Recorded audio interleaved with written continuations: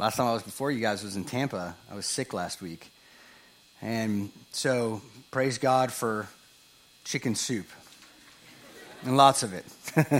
It's amazing how many people made us some chicken soup. Just so thankful for this family. Just thank you for your prayers. Just thankful for this church and the family of God. So turn your Bibles to Acts 12. And we're going to be reading through Acts 12 this morning.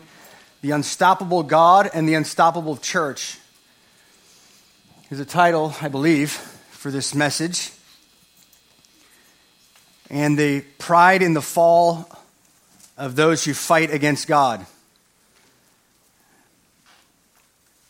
As you know, we are in a war, a spiritual war, and it goes back actually thousands of years. In fact, so long that we look back at look forward at Revelation 12, but really we're looking back thousands of years, even before the creation of the earth and people. It says in Revelation 12:4, and his tail, speaking of the enemy, swept away 1/3 of the stars, which are angels, of heaven and threw them to earth. And so as we know that Satan and the demons, 1/3 of them, what I always love about that passage is, while there are demons and there are evil in the earth, we have 2/3 of the angels and God. And they're not co-equal, and there's not this battle of good and evil on the same playing field. It really is uneven, and God is on the winning side, and it is no match for evil or the devil. In fact, in Revelation 20, verse 10, it says, and the devil who deceived them was thrown into the lake of fire and brimstone, where the beast, the false prophet, are also. And they will be tormented day and night forever and ever, so we know how it ends.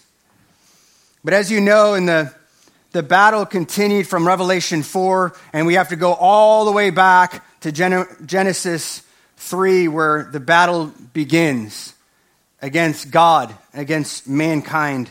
And Satan, even today, of course you know, is tempting man to sin and to fight against God. Of course, you know, there's also an increase of persecution, not only in the world or the nations on the other side of the planet, those who are in Asia and Middle East. Of course, you know some of the stories, and you could read about it almost every day. The Voice of the Martyrs has new stories every day, and we could really grow weary just in prayer alone for praying for the persecuted church. But even more closer to home, of course, many of you know maybe even the pastor who's in Canada who's thrown in prison for simply meeting as a church. He's now in prison today, and they actually said the same thing that they said to John Bunyan way back in the Puritan age in the 1600s. They said the same thing to him. They said, hey, we'll let you out of prison only if you stop preaching. And he said, I can't do that. And so they kept him in prison, just like they did with John Bunyan. Even closer to home, the United States, there's the beginnings of persecution, whether it is at the local level of just persecution in the workplace, or there's persecution in your own families when you share the gospel, or on campus. Even this week, as we were on campus, and Justin happened to be preaching, and there's 2 girls on skateboards that flew past and said, stop what you're doing. We don't believe in God. And we just gave it to him. And Justin was gracious and said, no, we're going to continue to do what we're doing because this is the word of God. Persecution is very real, whether it's close to home, but then also even in our nation's capital, where one of the senators who are trying to pass the Equality Act, and basically just said, the will of God is of no interest to this Senate. You see that people are fighting against God, but it's nothing new. The battle continues. But of course, you know that God calls people that fight against him fools. Psalm 14:1, the fool said in his heart, there is no God. They are corrupt. Proverbs 21:30, it says, there is no wisdom and no understanding and no counsel against the Lord. In other words, if you're fighting against God, you won't have any wisdom. You're considered foolish in his eyes. Acts 5:39, which we've read weeks ago, but if it is of God, you will not be able to overthrow them, or else you may be found fighting against God. Alistair Begg said this, he's a pastor in Cleveland, Ohio, when the Bible speaks of fools and folly, it is not referring to mental deficiency, but moral perversity. First, we deny God's existence, and we know it follows. Then we deny life's values.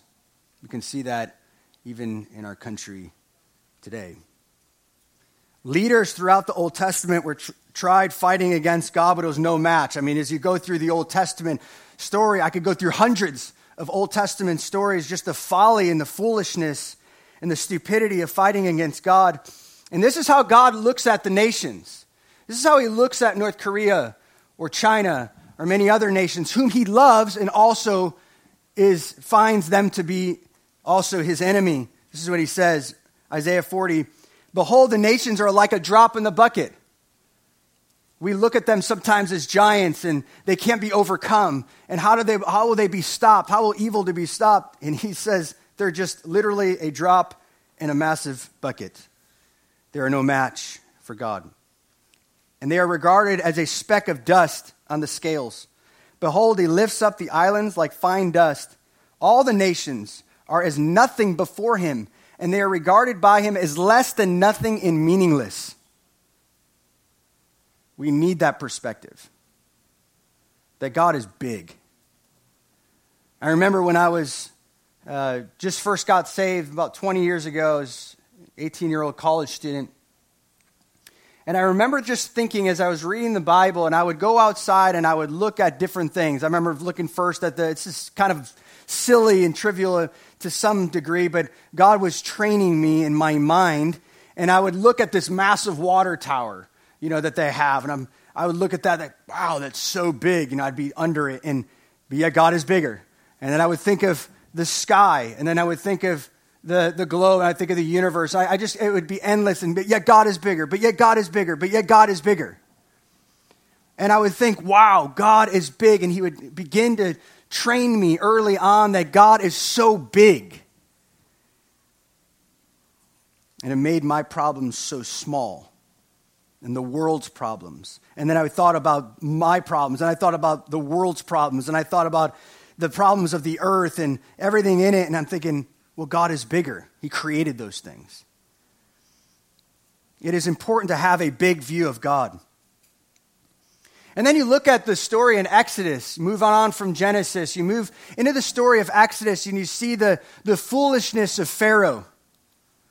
You see that he was fighting against God and his people, and you saw that every time, Moses, he rose up Moses and he said, go and tell Pharaoh to his face that to free my people. And then, of course, there's 10 plagues later, and you think he'd probably get the picture. He didn't. In fact, Caleb's reading through the background history of Exodus, and it's just profound. It's just really cool how they're finding artifacts from that time period and just showing how they had a lot of caskets not casket, but they had lots of ossuaries or of some sort where they had little boys' bones in it, showing that the firstborn children of Egypt did in fact die.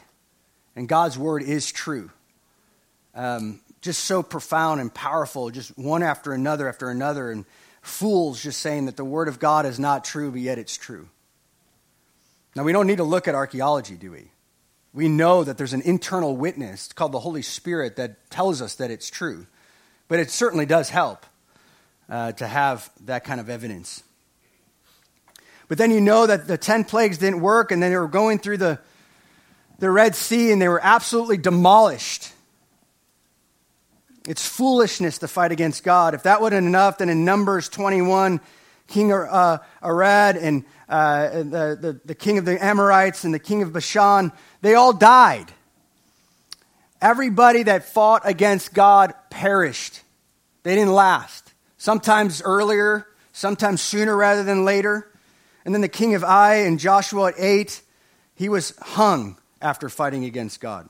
You can move on to Joshua 12, where Joshua 12, 7 through 12, he just literally wrote out a list of kings, one after another, after another, after another, after another, that perished because they fought against God. Then one of my favorite stories in 2 Kings 19, the wicked queen Jezebel. Do you know how she died? She got knocked off a cliff and dogs ate her. King Ahab also got shot by an arrow and dogs licked his blood. Israel, not only just the kings of of other nations, of course we look at them and say, well, yeah, certainly if you fight against God, you're going to die, but let's look a little bit closer to the kings of Israel and Judah. They opposed God, and what happened to them? They were hauled off to Syria and Babylon. You can't win when you fight against God. You'll never win. Leaders in the New Testament, moving forward, I don't want to give you a whole history, although it would be fun to just walk through the Old Testament to show the utter foolishness of fighting against a holy God. But in the New Testament, Herod's family is a great example. Herod fought against God, the whole family, Herod the Great, which is called the King of the Jews. Many of you guys know, as we look at Matthew 2, what he did to many of the children of Israel. He was so paranoid that he actually, before you know the story of in Bethlehem, he just wiped out kids 2 and under. But not only that, but he murdered one of his wives and 3 sons because he was paranoid of them taking the throne. In fact, Caesar said it would be better to be King Herod's pig than to be their son, to be his son. He was ruthless. He was so scared, so worried about people taking his position. He killed everybody around. And then God ultimately took care of him. And then his son Antipas wasn't any better. He married half-brother Philip, and some of you guys can probably fill in the blank. He was the one that killed John the Baptist. And then Herod Agrippa II, Paul stood before him, condemned Paul, began to move on to meet Caesar in Rome, and then ultimately his death. But Herod Agrippa I, which we meet in this story, and I want to read the first few verses of chapter 12. Let's look at Acts 12, 1 through 4. Now about the time Herod, which is Herod Agrippa I, the king laid hands on some who belonged to the church in order to mistreat them. And he had James, the brother of John, put to death with a sword. And when he saw it pleased the Jews, he proceeded to arrest Peter also. Now it was during the days of the unleavened bread when he seized him, and he had put him in prison, delivering him to 4 squads of soldiers to guard him, intending after the Passover to bring him before the people, ultimately to kill him. But at 4 years old, King Agrippa was hauled off to Rome. In fact, he was raised by Caesars. He was raised up in royalty. And then as he grew a little bit older, the Caesar Tiberius ended up putting him in prison because he got into some level of debt. But when Tiberius died, he was then given Palestine and under Gaius, he didn't last long as a Caesar, but during that time they were friends, and he said, hey, look, let's get this guy out of prison. Tiberius is dead. Let's put him in charge. And then Claudius, the next Caesar, gave him Judea and Samaria, ultimately really giving him full reign and control over the whole country of Israel. And he needed the Jewish support, and this is important to understand this in the background a little bit, why he was doing what he was doing. He needed to gain Jewish support because of all the trouble that he had with Rome. He needed to gain some support, and one of the ways to do that is because the Jews hated Christians. You saw that through the first 11 chapters of the book of Acts. And so he realized, hey, killing James kind of won some level of notoriety. I like this popularity. I like this attention. So not only just putting James in prison, realizing, hey, we'll go after the chief, Peter. We'll go after the big one. But of course, there was somewhat of a custom. He didn't want to again, offend the Jews. And so it just so happened the timing and the sovereignty of God had happened during Passover. And he said, hey, let's put this guy in prison for now. Let's wait till the city of Jerusalem floods with all the different people coming from different countries. And I'll even gain more popularity because there will be so many people there, and they'll be so pleased when after Passover they'll be lingering and around for a bit to watch what I'll do next and kill Peter. Really, Agrippa was just like every narcissistic leader that we've seen. He's all about himself. What could I do? He didn't care about Christians. He didn't care about Jews. He cared about himself. He just wanted to do what pleased man. Does it sound familiar? He just wants to do what pleased man. He was a narcissist, and it ultimately will catch up with him. But during Passover, Peter was put in prison. But I want to read verse 5. So Peter was kept in prison, but prayer for him was being made fervently by the church of God. They began to pray for Peter. So if you're taking notes, which I really encourage you to do, just to take notes and bring this up in discipleship and your own time with the Lord, I think it's really important because we move so fast. That's one of the feedbacks I always get is you move so fast. I could hardly keep up, but just write these passages down. Listen. I like to listen and then go back to, because that does help the learning process. But Peter was, basically how it worked is they had 4 watches through the night. So when Peter was in prison, he had 16 guards. Now the scriptures don't say that, but ultimately what happened, if you look back, he had 16 different guards on this guy. Talk about a maximum security prison. This is, what did they think this guy was going to do? But they heard stories, right, from Acts 4 and 5. They heard this guy happens to find ways out of prison.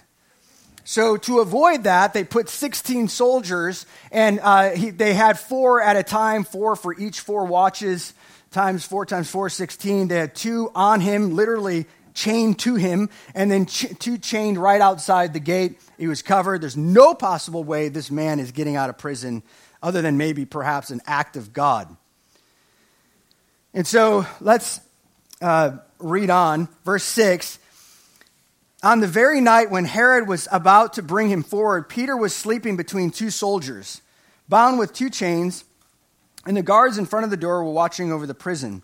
And behold, an angel of the Lord suddenly appeared, and a light shone in the cell, and he struck Peter's side and woke him up, saying, "Get up quickly." And his chains fell off his hands.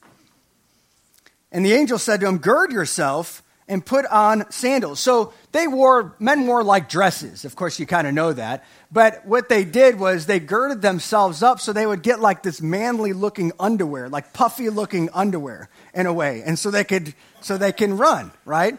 So you kind of see that sometimes in the children's Bibles. You have like these guys with massive quadriceps, and like big quads. And then it's like big, huge underwear, like a diaper thing. And then they start running. And which is important to maybe not know about the underwear, but that they needed to gird himself because, look, you may have to run. We're leaving prison, Peter, but he was a little groggy. He just wasn't really quite awake, realizing what in the world is happening to me. So gird yourself up, put on your sandals, and he did. He said to him, "Wrap up your cloak around you and follow me." It was cold out. And when he went out and continued to follow, and he did not know what was being done by the angel was real. He didn't know. He thought he was seeing a vision. When they had passed the first and second guard, they came to an iron gate that leads to the city, which opened for them by itself. Can you imagine that? Talk about eerie. It's like this iron gate opening, which it took many men to open up. So the fact that this thing just opened up by itself was a miracle. And they went out and went along one street, and immediately the angel departed from him. When Peter came to himself, he said, "Now I know for sure that the Lord has sent forth his angel and rescued me from the hand of Herod and from all the Jewish people were expecting." Now he realized it then, not when the shackles fell off, not when the angel told him to gird himself up, but really, when he was finally out looking like, oh, it must have been God. And when he realized this, he went to the house of Mary, the mother of John, He was called Mark, which we'll find out later a little bit who he is, where many were gathered together and were praying. And when he knocked at the door of the gate, a servant girl named Rhoda came to answer. When she recognized Peter's voice because of her joy, she did not open the gate, but ran in, announced that Peter was standing in front of the gate. Crazy. The Bible's funny, isn't it? It's very entertaining. They said to her, "You are out of your mind." But she kept insisting that it was so. They kept saying, "Oh, it's his angel." Now, a little background. The Jewish thought is they really believed that every person had an angel assigned to them. Sort of like what the Catholics believe in some sense, that everyone has a guardian angel. But Peter continued knocking, and when they opened the door, they saw him and were amazed. It's like they realized, prayers do get answered. They were praying all night long for him. But motioning to them with his hand to be silent, he described to them how the Lord had led him out of prison. And he said, "Report these things to James and the brethren." This is the half-brother of Jesus, who then wrote the book of James, or the letter of James, and was a part of being the head at the Jerusalem council in Acts 15. Then he left and went to another place. And now when day came, there was no small disturbance among the soldiers as to what could have become of Peter. When Herod had searched for him and had not found him, he examined the guards and ordered that they be led away to execution. And then he went down from Judea to Caesarea and was spending time there. As I look at this passage, you can't help, there's a lot going on, right? There's prayer, there's persecution, there's the power of God. There's a lot that's happening. But really what I see probably more than anything here is just the absolute foolishness and when people think that they can actually stop the church. And I think that this is even more relevant probably than ever before. It always is relevant because this has always happened in the church, but even now today, in the 21st century, today, 2021, we can see the foolishness of it. Could I just say that even the pastor in Canada, do you know how many people are listening to his sermons now? The church has doubled. You cannot stop the church of God. We win. I love it. Number one, God's power displayed in persecution. God's power displayed in persecution. We could be kids. When I even preach, I'm like, what is God going to say? What's going to come out of my mouth? It's an adventure. It's like as we're even going on campus and preaching the gospel 2 by 2 or on the mic or however the strategy, it's like, what's going to come out of our mouth? What's God going to do today? Even as you talk to your family or friends, even in discipleship, you just go in, you're saying, well, I love this person. I want to disciple this person. I want to see what God does, not what I'm going to do. God's power is always displayed in persecution. Always. The church cannot and will not be stopped. It is utterly impossible. R.C. Sproul says this: the church is the most important organization in the world. Do you believe that? Many say this. They say that, you can't die on every hill. This is a hill to die on. That God has called the church to meet. He's commanded it. You can see that directly or indirectly. The only reason why people say stuff like that is because of fear. In the target, let's go on with Sproul's quote, it is the target of every demonic, hostile attack in the universe. Jesus personally guaranteed that the gates of hell will never prevail against the church. But listen, however, he has made no guarantee that the gates of hell would not be unleashed against it. End quote. I love what Voddie Baucham says, suffering is common for all. However, persecution, which is a form of suffering, can be avoided. All you have to do is compromise. right? How did the church respond during persecution? Just say it. How did they respond? Prayer. That's the first point. Prayer. We've got to pray. I'm sorry, 1A.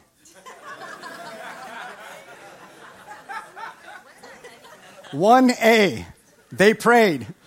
No. Acts 4:23. When they had been released, they went to their own companions and reported all to the chief priests and elders. This is the first imprisonment. And said to them, and when they heard this, they lifted their voices to God. That was the first thing they did with one accord and said, "O Lord, it is you who made the heavens and the earth and the sea." They wanted to see how big God was. They wanted to remind themselves how big God was. Because I'm telling you, if you look just at the government or the persecutor, if you look at them, they will become big in your eyes. But they needed to get their eyes off of them and onto God. And that's where the power, the fuel of faith in prayer was.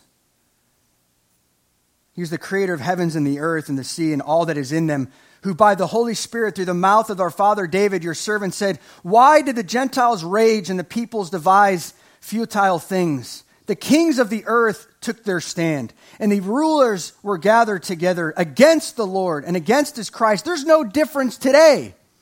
People rising against God, realizing the utter folly of it. "For truly in this city there were gathered together against your holy servant Jesus, whom you anointed, both Herod and Pontius Pilate, along with the Gentiles and the peoples of Israel, to do whatever your hand and your purpose predestined to occur. And now, Lord, take note of their threats." We're not to be ignorant of them. We're not to ignore them somehow and say, "Oh, they just don't exist. Only God exists." No, of course not. "And grant that your bondservants may speak your word with all confidence, while you extend your hand to heal. And signs and wonders take place through the name of your holy servant Jesus." And when they had prayed, the place where they had gathered together was shaken, and they were all filled with the Holy Spirit, and began to speak the word of God with utter boldness. Boldness. We need boldness, don't we?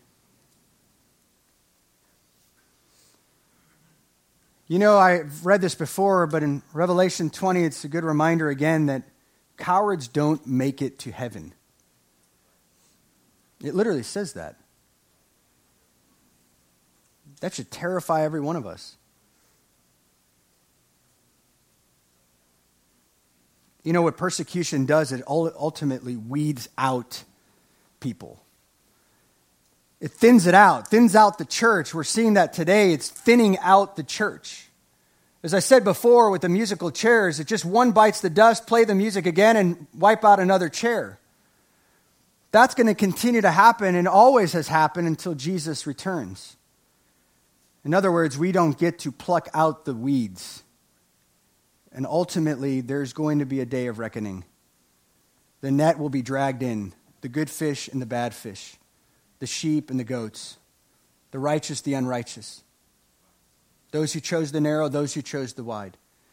It will happen. Charles Spurgeon says this about prayer, and I believe that this has got to be our first weapon. This has got to be not strategy, not holy huddle, not watching a video, a sermon, not psyching ourselves up, but prayer. Charles Spurgeon says, "Oh yes, the prayer meeting is the place to meet with the Holy Ghost. And this is the way to get his mighty power. If we would have him, we must meet in greater numbers. We must pray with greater fervency. We must watch with greater earnestness. We believe with firmer steadfastness. The prayer meeting is the appointed place for the reception of power." In other words, it's not an end in itself. It's a place where we go, yes, to meet with God. In one sense, it is an end because that's what heaven will be, communion with God. But for now on earth, it's not ultimately the end in itself because we receive the power to then preach the gospel so that they too can taste and see God. They were also utterly dependent on his power. 1B. I'm just training everybody, I guess, to follow along. But they prayed with fervency, verse 5. Do you know what fervency is? They stretched the muscle to the limits. Is that your prayer life? Do you stretch it to the limit? Or do you pray just a bit and then stretch to the limit with strategy? I mean, we all do that. Whether it is our marriage, or whether it is parenting, or school, or your job, or workplace, or ministry. We tend to go to the strategy first. Hey, that's not working. We get pragmatic pretty quickly. And we try to figure out, hey, what works? Don't you think the devil could get in there and find a strategy that does work, and then you do it, and it doesn't have God on it? It won't last.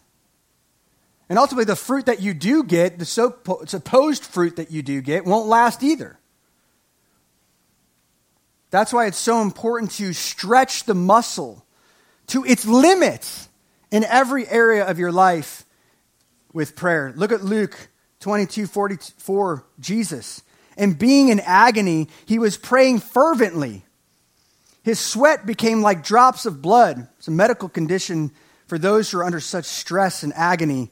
They were dropping to the floor. Can you imagine blood coming through your pores? But what he was doing is he was stretching to the limit. He prayed 3 times the same prayer. God, if you could possibly take this away and have some other way of saving the world, I mean, I'd be game. But not my will, your will be done. Alistair Begg says this: prayer is an acknowledgement that our need of God's help is not partial but total. Yet many of our church meetings have dwindled in size and influence. Ultimately, the explanation can always be traced back to spiritual warfare if, as the hymn writer says, Satan trembles when he sees the weakest saint upon his knees. Then we may be sure that he and his minions or demons will be working hard to discredit the value of united prayer. He's always discrediting that. Satan has scored a great victory in getting sincere believers to waver in their conviction that prayer is necessary and powerful. He's always trying to convince us it's second class.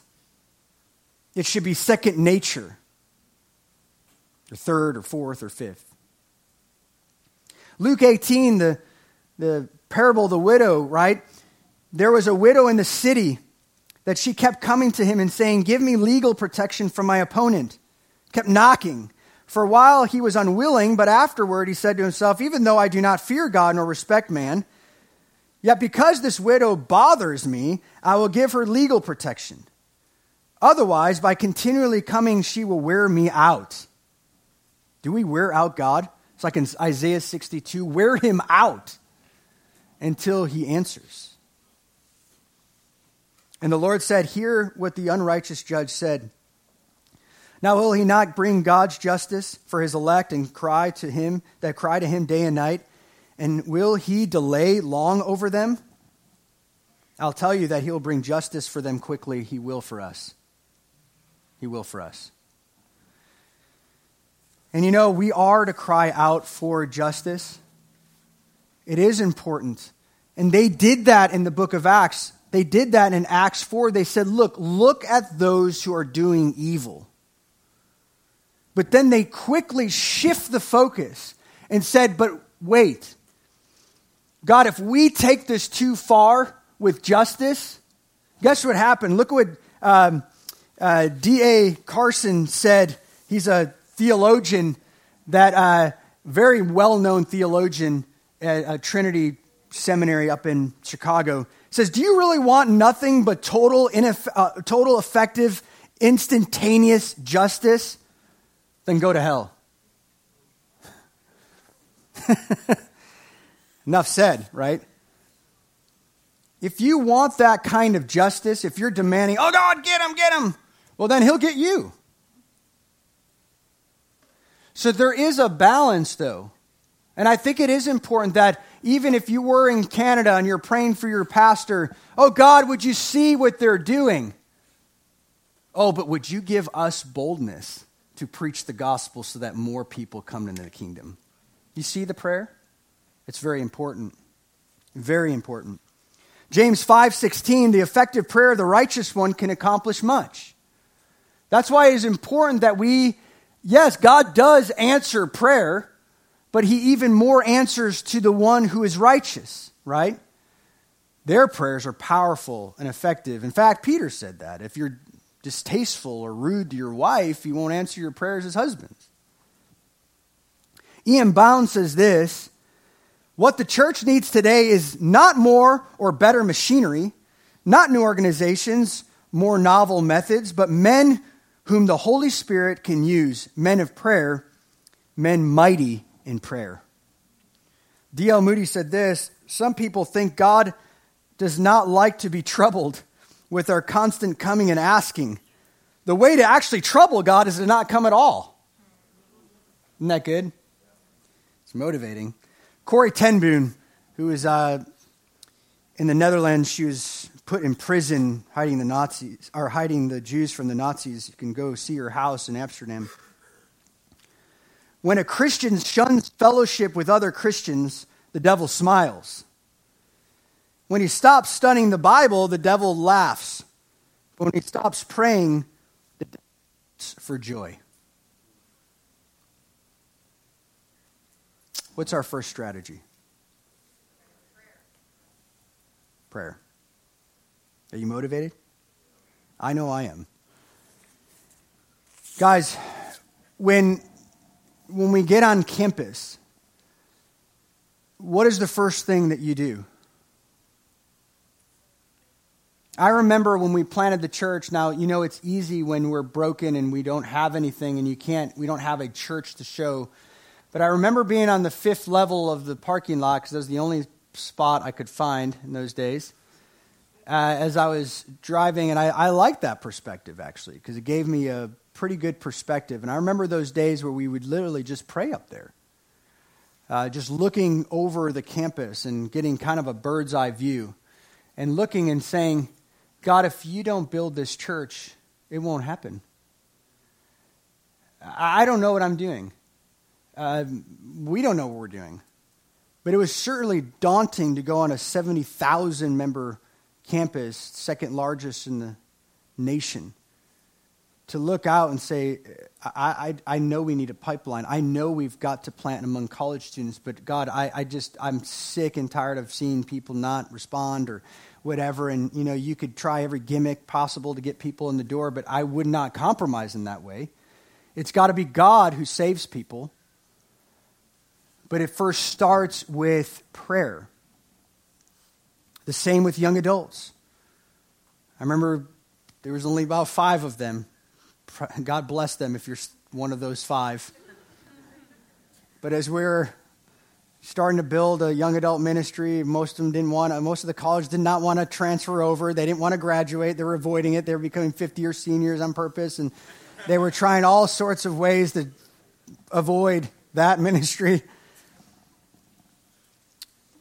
But we just said, God, would you move? You've got to move in power. Would you mature the young adults? Would it become attractive? Then the same work with families. And now everybody wants to be with families. They're trying to find their spouse and have kids. It's which isn't a bad thing, as long as you find the right one. But prayer. Especially if you're finding a spouse. For real. Herod thought he was winning, but he was about to release Peter. And that usually what happens. I have such confidence that God's going to release the Canadian pastor. I have such confidence that God is going to release those people. But if he doesn't, like Daniel 3, if he doesn't, God will deliver them into his arms in heaven. Again, we don't lose. We don't lose. But I love what Peter does. He doesn't only just pray, depend on him, but he rests in prison.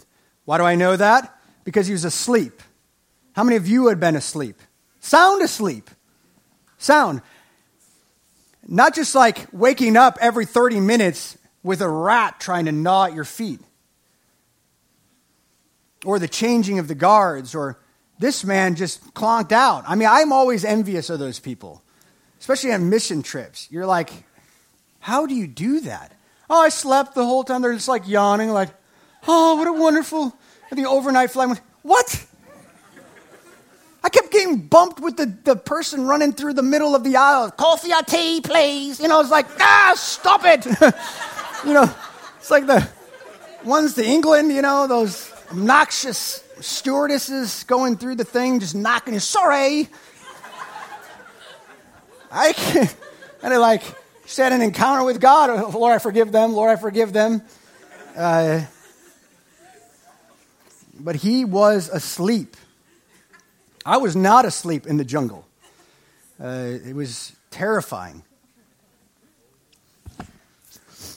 But I love what John Calvin says, for men have no taste of God's power, so they are convinced of their need of it. And they immediately forget its value unless they are conditionally reminded, keyword, by the awareness of their own weakness. It's not a one-time thing, is it? As soon as we are done with that trial, we're soon heading into another one. And we're continually reminded of his power over and over and over again. The angel had to wake him up because he literally had no anxiety and there was no sleeping pills during those days. And, I would imagine that, this passage in 1 Peter 5:7 came with utter experience. It says, cast all your anxieties onto the Lord because what? He cares for you.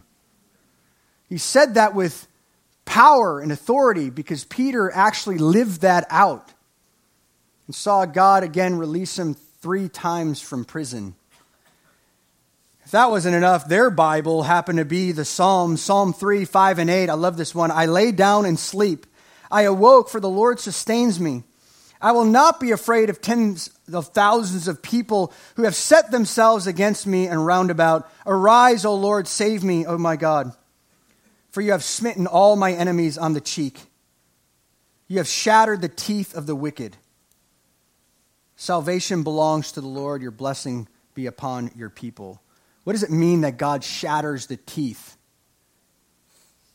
It means they no longer can bite you. Do you ever see an old person with no teeth? Hello, Shani. It's like, there's no power. I know that's kind of awkward. But they ultimately can't hurt you. They couldn't hurt Peter. 16 troops around him. Gates, chains, locks, kings. It wasn't a match for God. Psalm 4:8 says, in peace I will both lie down and sleep. For you alone, O Lord, make me lie down and dwell in safety. Peter had that. That was his Bible. He didn't have the New Testament. He didn't have the writings of Jesus. He had them in his heart. Because Jesus said, I will write them on your heart. I will put them on your heart. So if you find yourself in a prison without a Bible, know it now. So it could get onto your heart. That's why we help you memorize 70 verses. We'll probably up it next year to 1,000. What holds you to it? What holds you to it? Yeah. Oh, yeah, that's probably the clap. Yeah, you're excited that you're in ADS now. I got it. Okay. I didn't understand that. I was like, wait a second. Okay. I got it. Make a note, fail her, and have her do it the next year. No.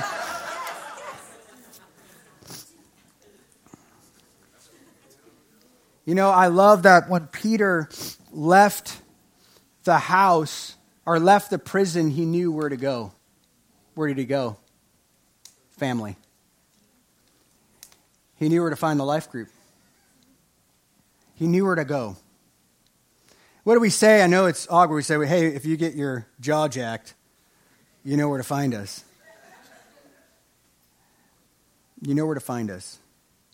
And I love that Peter, although groggy, just waking up, not knowing what's going on, kind of sleepy, kind of dazed, didn't know what he was doing. You know, he went directly to the family of God. That's why it's so important to cultivate family now. So many churches today, there's going to come a sweeping persecution, but they may not have a family. That's why we started with family when it was sunny out and when the waves were calm. We put the anchor down then, not in the storm. It's too late. But you know, if we open our arms with love here in the city, they'll also know where to find us. If we become that lighthouse, if we become that church that truly does love, that truly does cultivate family. You know, I got a heck for this year because I beat the wolves. But it is important that in Acts 20, it says, do you understand that when I leave, that there will be wolves coming into the church? There will be. There's no doubt. There will be wolves who come in. Don't be foolish. Do you think that the enemy will not plant tares among the wheat during during a persecution time, during when the church, when things get rough and get hard? What do you think happened at the end of Jesus' ministry? Judas decided to beat to a different tune. Don't be so foolish to know that the enemy will plant those seeds of weeds. And we need to protect the sheep in these days because we want a healthy church and an open arms for those who need it the most. Amen.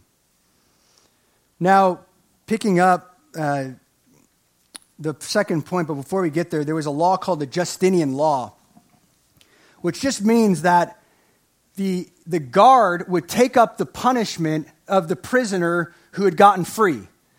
So if they got free, then whatever the punishment was would fall on them. And so, rightfully so, Herod took the soldiers, examined them, and killed them.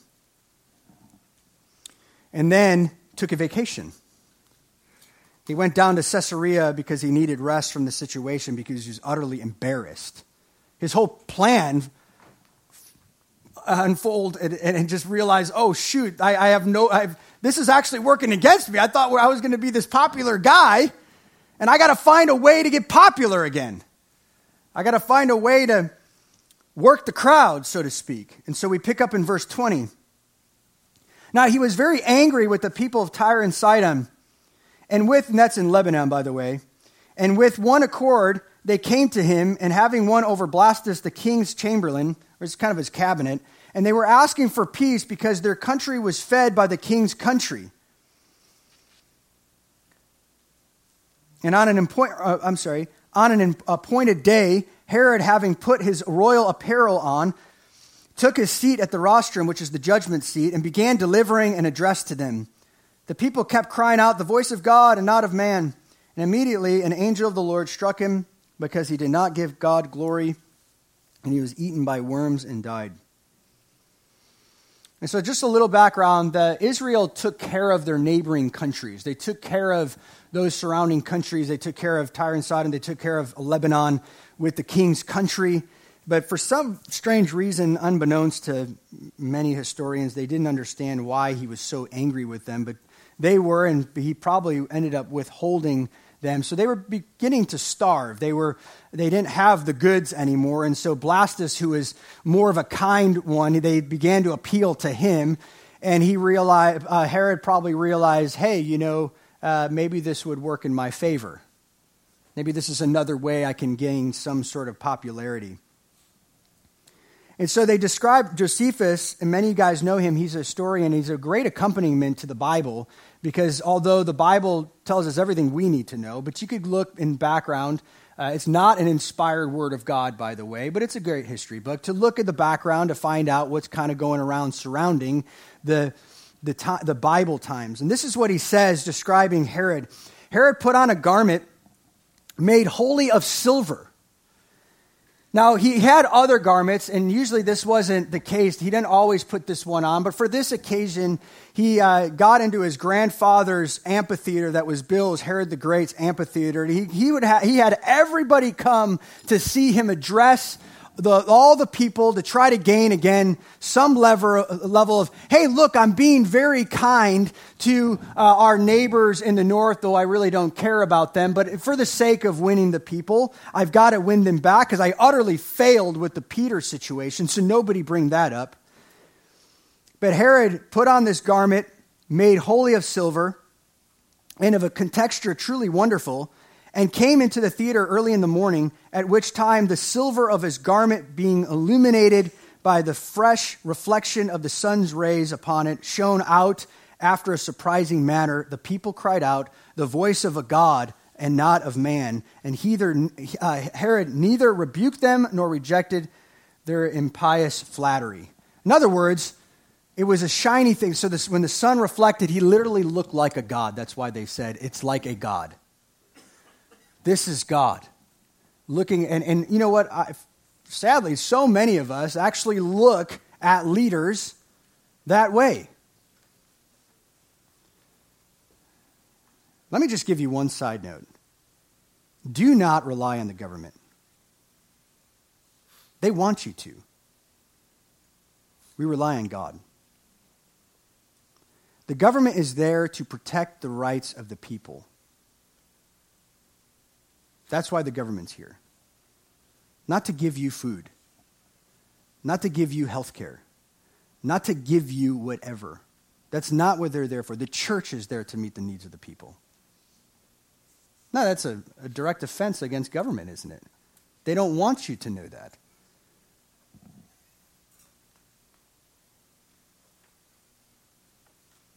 Government's always been prideful.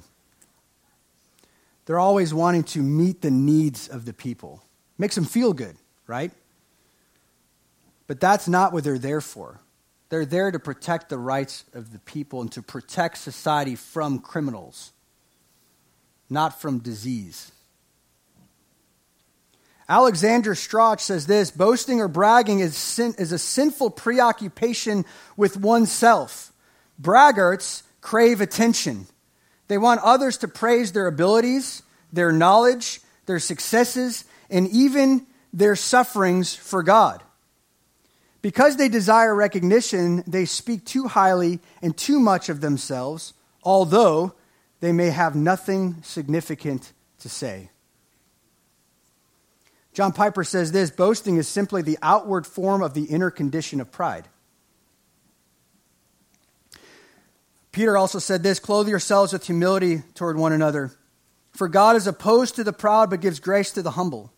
Therefore, humble yourselves under the mighty hand of God, and he may exalt you at the proper time.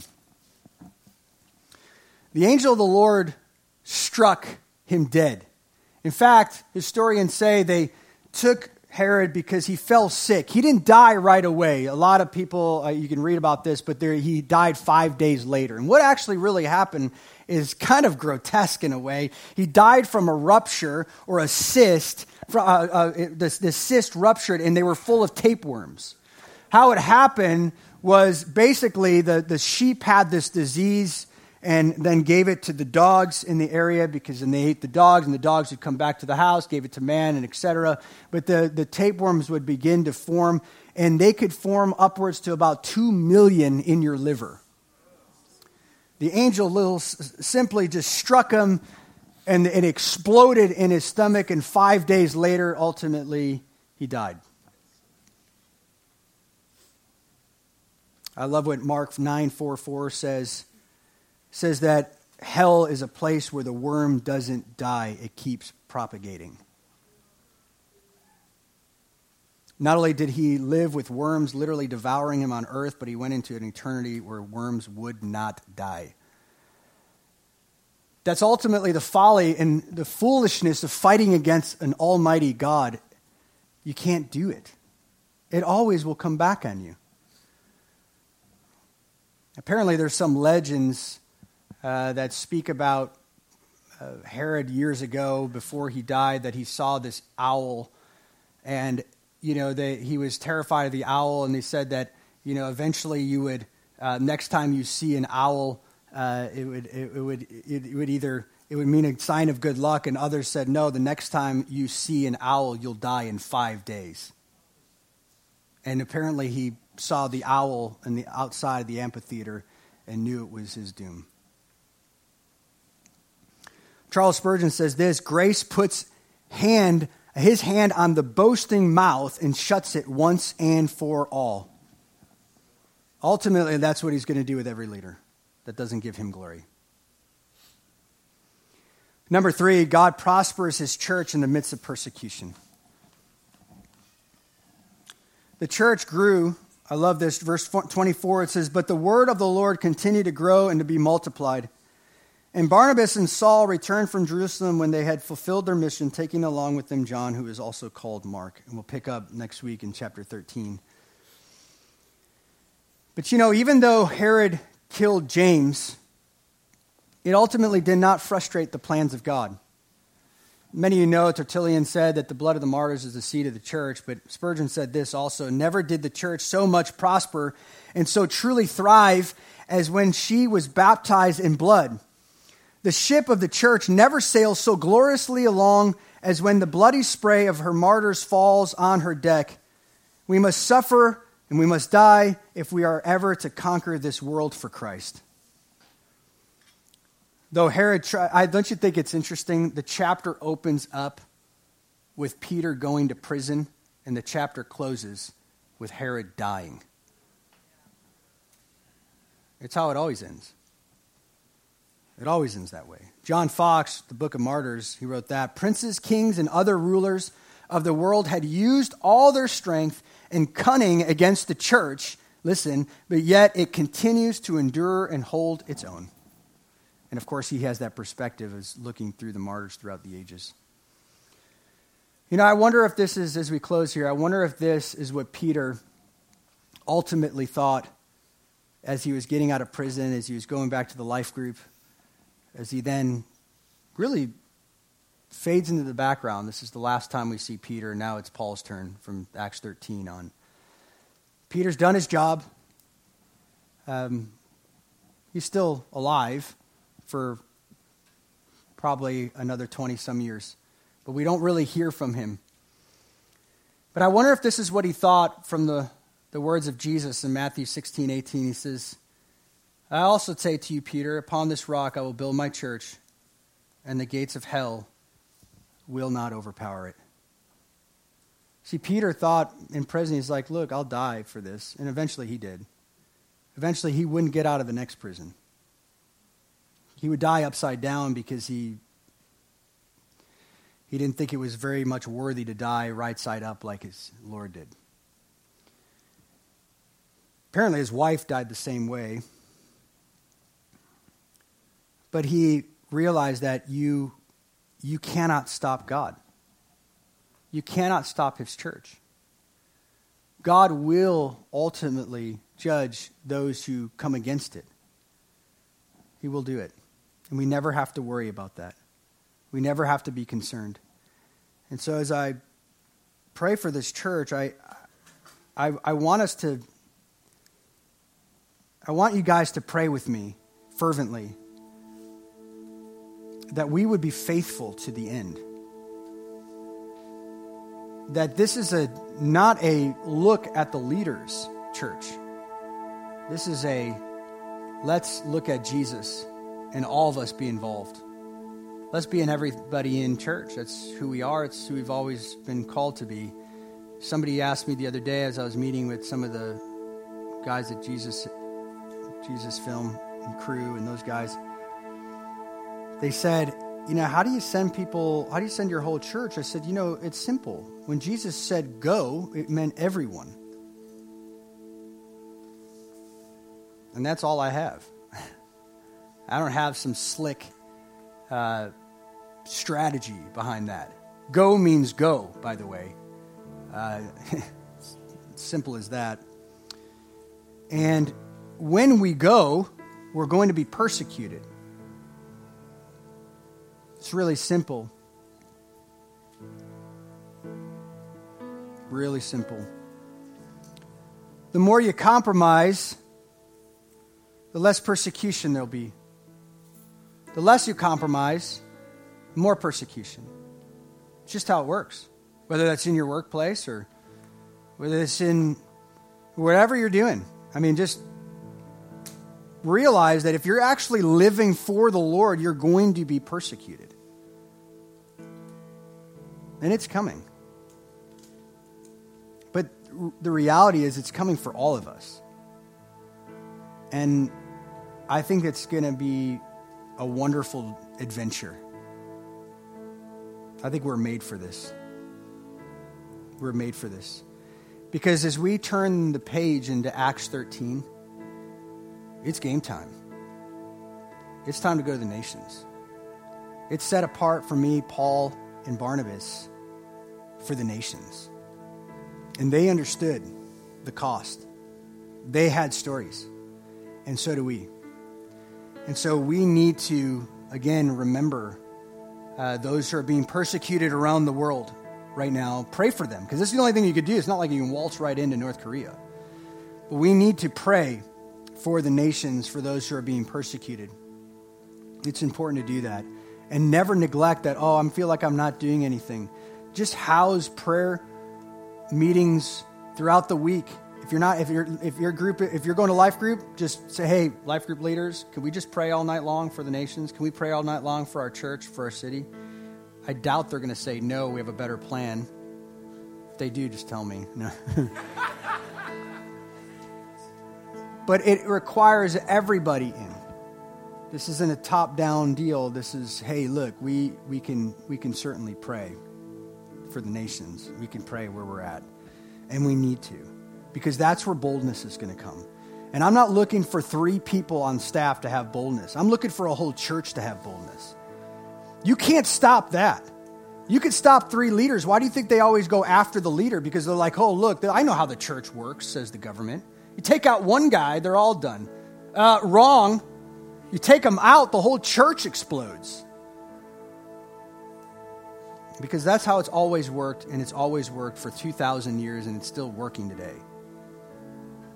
Where are the largest churches? Where's the most growth happening? Iran and China. Do you think they're free? No. I'll show you the countries with the most freedom, and I'll show you the weakest churches. But I'll show you the countries that have the least freedom, and I'll show you the most explosions of growth. Because that's just how it works. Whether it's the microcosm right here in the city or across the globe. So, Father, we ask you, just as they did in the book of Acts and Acts 4, that you are the creator of the heavens and the earth. You're a big God. And we have confidence through your word that you win. We have confidence that the church will not be overcome by evil, but you will overcome evil. That's just how it works. And we're so thankful for that. No matter what we find ourselves in, whether we send missionaries overseas and they find themselves in trouble, we find ourselves trouble on campus, or even in our city. God, we don't put our hope in a government, even a Christian mayor, or even a Christian leaders, or wherever they might find ourselves, or bosses, but we put our hope in you. Because leaders come and go.